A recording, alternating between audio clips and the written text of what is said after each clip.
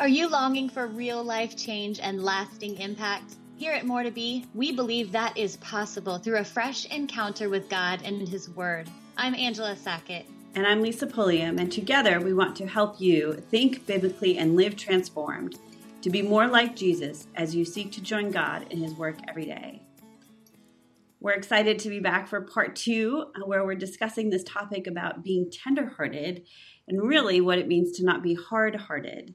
So before we have Angela jump back into the conversation with us, I'm just going to reread the last part of the passage that we've been kind of studying together here, Ephesians 4. And if you pick up with me at verse 31, get rid of all bitterness, rage, anger, harsh words, and slander, as well as all types of evil behavior. Instead, be kind to each other, tender-hearted, forgiving one another, just as God, through Christ, has forgiven you. So where do you want to go with that today? Yeah, so we kind of talked about in part 2. I'm going to address this a little bit as a married woman, a challenge to you as you're listening. I'm going to apply some of these principles to marriage and to how we interact with our husbands. But I do want to preface this by saying one of the things we talked about before is that if you are not married, that doesn't mean check out. Don't leave us, because the principles that we're going to talk about really apply to all of our earthly relationships as they flow out of our relationship with God. So we're going to get into a little bit the idea of what it means to be tenderhearted and then kind of apply that specifically to marriage. One of the things I found interesting is that this chapter in its entirety, one of the titles, one of the subheadings in one of my versions calls it Unity in the Body of Christ. Now, we accept and acknowledge the fact that some of us are not married to a man who follows Jesus, who considers himself to be a child of God. However, as women of God, He is going to work through us and in our marriage, and that is a principle that is evident in Scripture. So having said that, I think that it's kind of interesting to think about God drawing us together in unity, which is definitely what He wants to see in marriage as it represents His relationship and the Trinity and His relationship with His children, thus us in the body of Christ. So with that, Yeah. should we dive in? I think that's good. And I want to hear about this conversation you have with Sarah. What does that mean to us? Oh, here we go, getting vulnerable again. So not too long ago, I have an amazing woman of God girlfriend who's 77 years old. She is a former church planting missionary, wise, feisty, in a good way, woman of God. And I was just kind of sharing with her some of the things that I was walking through, particularly in marriage, also with one of our adult children. And she took a deep breath, and with such gentleness and tenderness, she said, it kind of sounds like maybe you need to drop your end of the rope. And I like, what? And I took a step back, and as she explained it, she gave this illustration of, it's almost like you're in a tug of war with your husband, trying to get what you want and what you need emotionally in life. I was walking through this experience with, again, one of our adult children as well, where I knew what needed to happen, and I thought I knew, and in some ways I was right, but I was fighting for it tooth and nail with everything that I had, and almost came to the point where I didn't even really care about that person anymore. I just wanted what needed to happen, and it was a tug of war. But understanding this idea that when we become so caught up in getting that thing and that tug of war and pulling on our end of the rope, we're actually at battle with that other person. And this really applies in the area of marriage, right? Yeah. If you can't see me right now, I just sunk into my chair and my eyes went up and I thought, oh, she's speaking truth. Right? Yeah. Yeah, we unknowingly actually become our husband's enemy. And there is a hard-heartedness there. And that's kind of the principle that we talked about in part 1, is what it means to be hard-hearted, how we can become hard-hearted, and then the effects that it makes us ignorant, affects our behavior. And so let's get into what's the opposite of that, to be tender-hearted. I don't want to be battling in a tug of war against my husband, against the people that I love, but I want to be tender-hearted towards them, because that's how God is toward me. And I think the first way that we can do that is to see our husbands those closest to us through the lens of truth.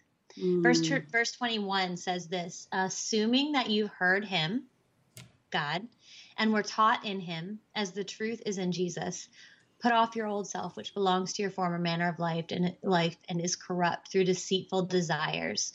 Our desires can become deceitful, right? They can become so big in our minds that they take over everything, that they cloud what truth really is. And I talked earlier about how I was taught a lie at a young age that I could never depend on my husband. I could never trust him. Now, the truth of that is there is a nugget of truth in that. He's a human being. He's broken. He's a sinful person.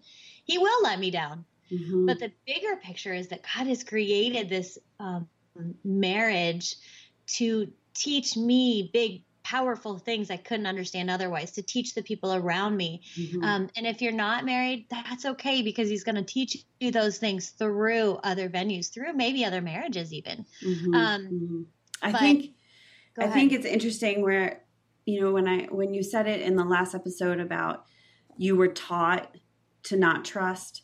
I also think that, and we didn't really touch upon it last time with the way things flowed, but that our experiences sometimes also teach us that too. Yes. The woundings. Like I had a boyfriend in high school that cheated on me.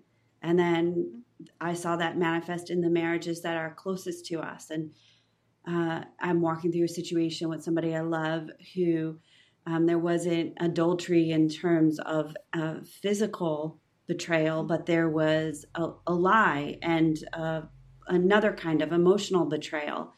And so those experiences forge the same kind of lies in our brain as the lies that we may receive from those who have gone before us. Yes. And so that offers a challenge. What are we supposed to do in that situation? What would you say to that? So I'm going to use photographer talk here for a minute to illustrate what I think you're describing, and that is seeing through a faulty lens. I had a photography business with my husband for a number of years full time, and now that's something that I do part time. And one thing that I learned early on in my journey is that it's very important that my gear is clean and in good shape. If I am shooting through a lens that's scratched or dirty, or if it's become cloudy because I've gone inside after being outside in the cold, my pictures are going to show that. They're going to show a flawed version of what I'm photographing. In the same way, if I try to take pictures of something in the dark, or in what we in photography speak call bad light, that flaws the image of what I'm photographing. And I think what happens to us, as either we are taught, as scripture says here, or as you said, by the experiences that we have, we come to believe lies. We see all of life through that scratched lens, through that dirty lens, and we don't get an accurate picture of what really is happening in our relationships, in our situations. So I think it's super important here that we put ourselves in a place of being taught, of studying for ourselves what is truth. We've got to have our faces in the Word. We say that over and over again. Girlfriend, you're listening. Yes. Don't just listen to this podcast. Open up your Bible and read what we're talking about. Read, because God is speaking to you. He wants to shape. He wants to clean your lens so that you see life through the lens of truth. And then the second thing is we got to see our husbands and our relationships in general through the lens of grace. Earlier in Ephesians 4, we get a picture, and go back, open up your Bible and read this whole chapter when you have a minute, because we get a picture of the massiveness of the gift that we have been given in Christ when he saved us, when he called us to be his own. And when we understand that, we get that concept of grace. Then we can see our husbands through that lens of grace. Then we can see those people closest to us, our children, our coworkers, because we get, holy cow, I was nothing. I was worth nothing. I was broken and flawed and repeatedly fell into stupid decisions, but he saved me from that. And I can then look at my husband when he does something silly, or when he lets me down in some way. Maybe he doesn't even do it. I just think he did it. I can say, oh, but God is so much bigger. So much bigger. That's good. Yeah. That's good. It's the Word. And that's why we do say that. We want a fresh encounter with God and his Word. Yeah. And our stinking thinking can't change. That's right. Sorry, I'm cutting you off there, but you get me excited. Your stinking thinking can't change unless the thinking changes. Yes. So keep going there. Yep. All right, I have three more quick things I just want to say, that ways that I think we can be tenderhearted, walk this out, practice what God is teaching us here in marriage, in our relationships. The first one is we've got to speak the truth in love. And that comes out of verse 25. Put away falsehood. Let each of you speak the truth of his neighbor with his neighbor, for we're members one of another. We got to do it. We can't speak the quotation marks truth according to our emotions, our flawed lenses, outside pressures, our hormones, the needing demands of the people around us, or the commitments we've had. We can't avoid the truth. We can't keep it in and pout and withdraw. We can't speak the truth in quotes again of what our girlfriends might say to us when we're having a bad day and they want to pat us on the back and build us up in the flesh, or what we might watch on a show or read in a self-help book or a novel. We've got to speak the truth according to God's definition, and that comes out of his word.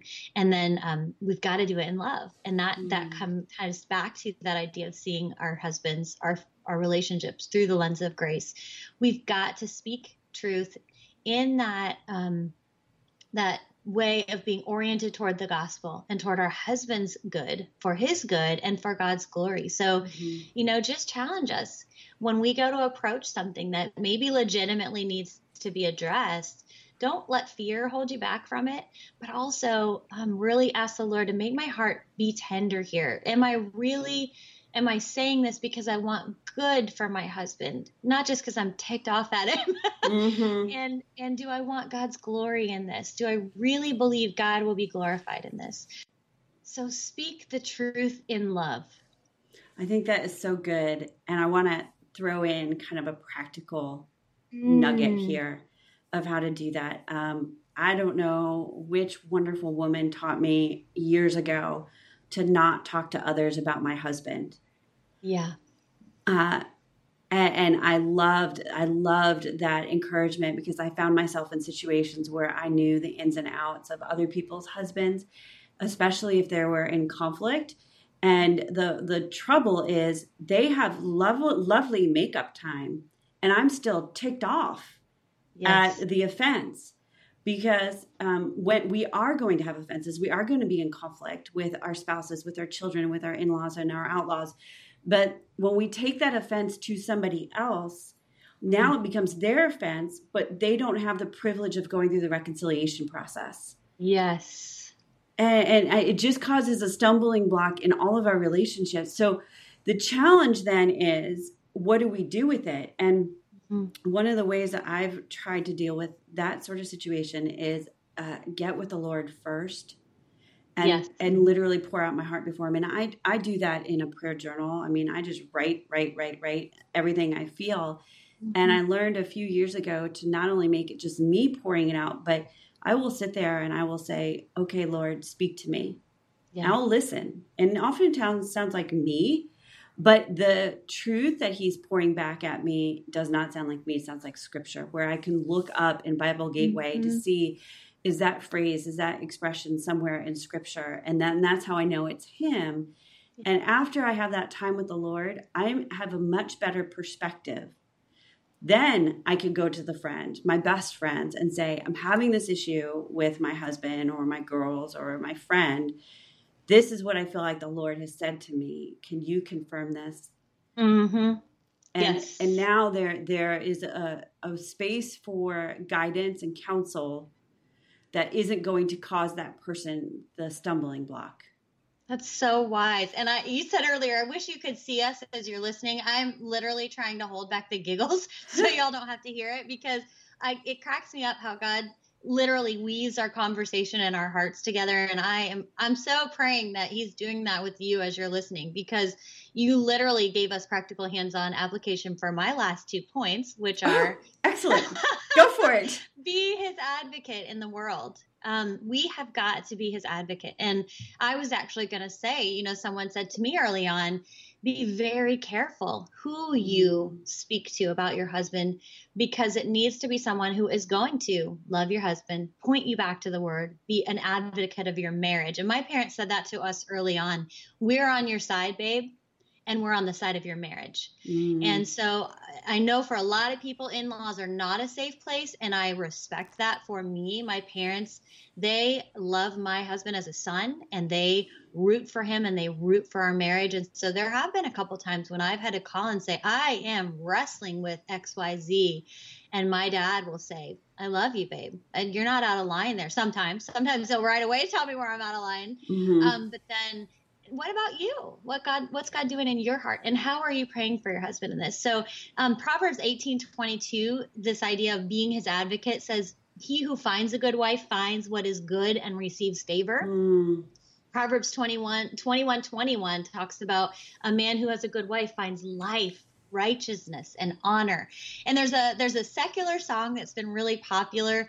I don't even know how old it is. I hope I'm not dating myself, but called Cheerleader, where this guy talks about, being tempted to be unfaithful to his wife. And he says, ooh, I'm not even tempted. I found myself a cheerleader. She's always right there when I need her. And that's a secular perspective, but I think there's truth in that. Mm-hmm. Our husbands need us to be on their side, to advocate for them in the world.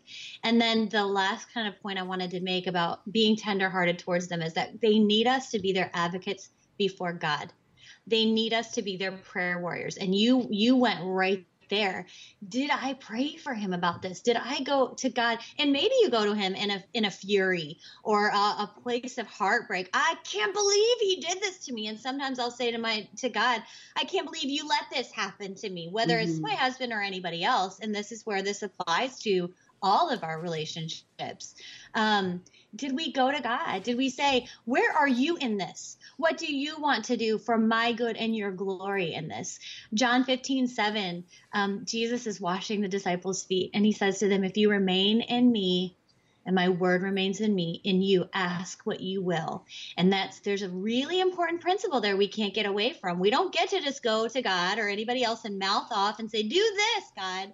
We've got to be in his presence, spending time with him. As you said, did I go pray first for my husband? And then he will work in our marriages. And then Colossians 4:2 says, be persistent in prayer, be alert and giving thanks. There are 3 really important words there I think are important: persistent, alert, and thanksgiving. We got to be at it on an ongoing basis. Girlfriend, if you're listening today, don't turn this thing off and go, all right, God, fix it, and then be done. You got to keep going to him, because as you do that, he's going to change your heart. He's going to soften that heart and make it tender, and he will work. We've got to be alert. And by that, I think one of the things we can apply here is look at your husband, look at what his needs are, what you think God may be doing in him. Be alert to that and sensitive to how you can pray. Be his advocate before God, and then give thanks.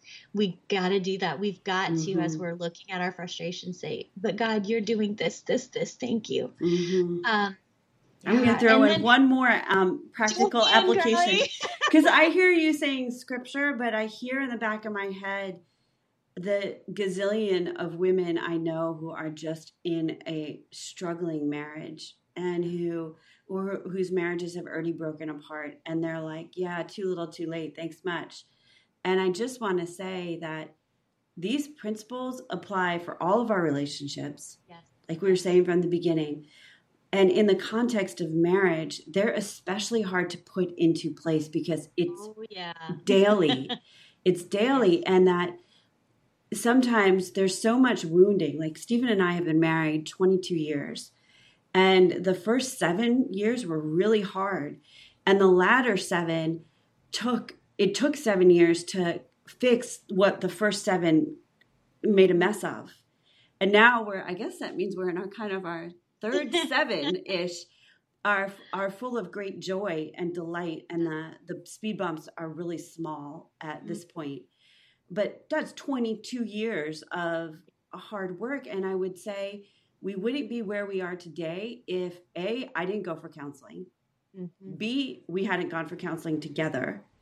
And when I say counseling, I mean like spells of like 6 months and 9 months, 2 or 3 different times. I'm not talking like into counseling forever. But we had seasons where that was critical. And then most recently, and I'll include a link to this on the show notes, Family Life, the Ministry of Family Life offers something called a Weekend to Remember. Yes. And they happen all over the country. They're relatively affordable. They do offer scholarship. It's like a Friday night, an all-day Saturday, and then a Sunday morning. And they just pour into the foundations of marriages and what it could be and give you good tools to have those conversations, to create what I call kind of clean slates or like stones of remembrances. Like from this point forward, we are going to live this way together. That can be super helpful. And they rescue marriages from every devastation you can imagine. That's such a good resource. And I'm glad you shared that because, you know, as you're listening and Lisa and I are teaching and we're digging into the scripture, I want you to know from a vulnerable place, and I know I speak for Lisa too, we don't have it all together. Life is not perfect. There are lots of struggles, but it's our desire to point you to grace. And I said this to a group of ladies when I was speaking to them yesterday. I want to be authentic with you, but only so far as that points you to the goodness of God, to the holiness of God. And so that's what our prayer is for you as you're listening. I'm praying that if you are a single woman, if you are in the aftermath of a broken marriage, if you're in the middle of a broken marriage or not, you know, any of those, that God's going to use the principles from today to really begin to make your heart more tender towards his purposes for your life, towards his calling, so that you are becoming more of that woman that he has for you to be. That's good. So where do you want to end us, Angela? What's commissioning do you want to give us? You know what? I have one more scripture that I wanted to share, and this is for those ladies that are women that are married. There's something really cool that happens here. Ephesians 5:25 talks about being one flesh when God brings us together in marriage. And there's a really cool side effect that when we are tenderhearted toward our husbands, when we're kind toward our husbands, we're actually being kind to ourselves. We are actually investing in who we are as women of God. And so I want to just leave you with a little bit of a challenge. Is there a way, and we talked before about that you maybe are hard-hearted in our last episode, but is there a way that God is calling you to be more tenderhearted? Is there something that he wants to teach you more of himself so that he begins to shape how you live out your relationship with your husband, with your children, with those that are closest to you? Because I believe it's knowing him more intimately, knowing who he is and what he's done in our lives and what he is doing and will do. We've said that before. That is where he begins to make our hearts more tender. So ask him, you know, as we end today, and I always say this too, journal these things. Lisa used that term, stones of remembrance. Write down. What are some things that God is showing you about who he is and what he desires to do, is able to do in your relationships, specifically in marriage, if you're a married woman, so that he can begin to make your heart more tender in those relationships? I'm going to add a challenge question to you. If you turn your Bibles open after we're done and just look at that passage that we focused on today, that verse 31, 32, and make yourself a checklist. Are you bitter? Are you full of rage, anger, harsh words, slander, as well as all types of evil behavior? If you have one of those things, I just really encourage you to seek the Lord on that and ask him to show you the root and so that he could bring about new fruit, heal you and move you forward, and B, think about getting into counseling to deal with those issues, because these are our struggles, but these don't have to define you. If you all go back and listen to episode 101 and 102, those are the ones that I talk about how God transformed me from from a bitter, rageful, angry, harsh word, and maybe slanderous, even woman. And those things were toxic to my marriage, to my parenting, and to my friendships. And he has healed that and brought about just joy and hope in my marriage, in my parenting, and in my friendships. And so I just love this. I love that God calls us to tenderhearted. Forgiveness is part of that process. We didn't really touch on that very much, but that is key to being tenderhearted. And receiving that forgiveness that Christ has for us is what sets us free. So maybe we need to do a whole episode just on be forgiving. On there. Maybe next. Do you mind if I close this in prayer today, Lise? I would love that. Please do. Awesome. Oh, Lord Jesus, you are so gracious and you are so kind to us.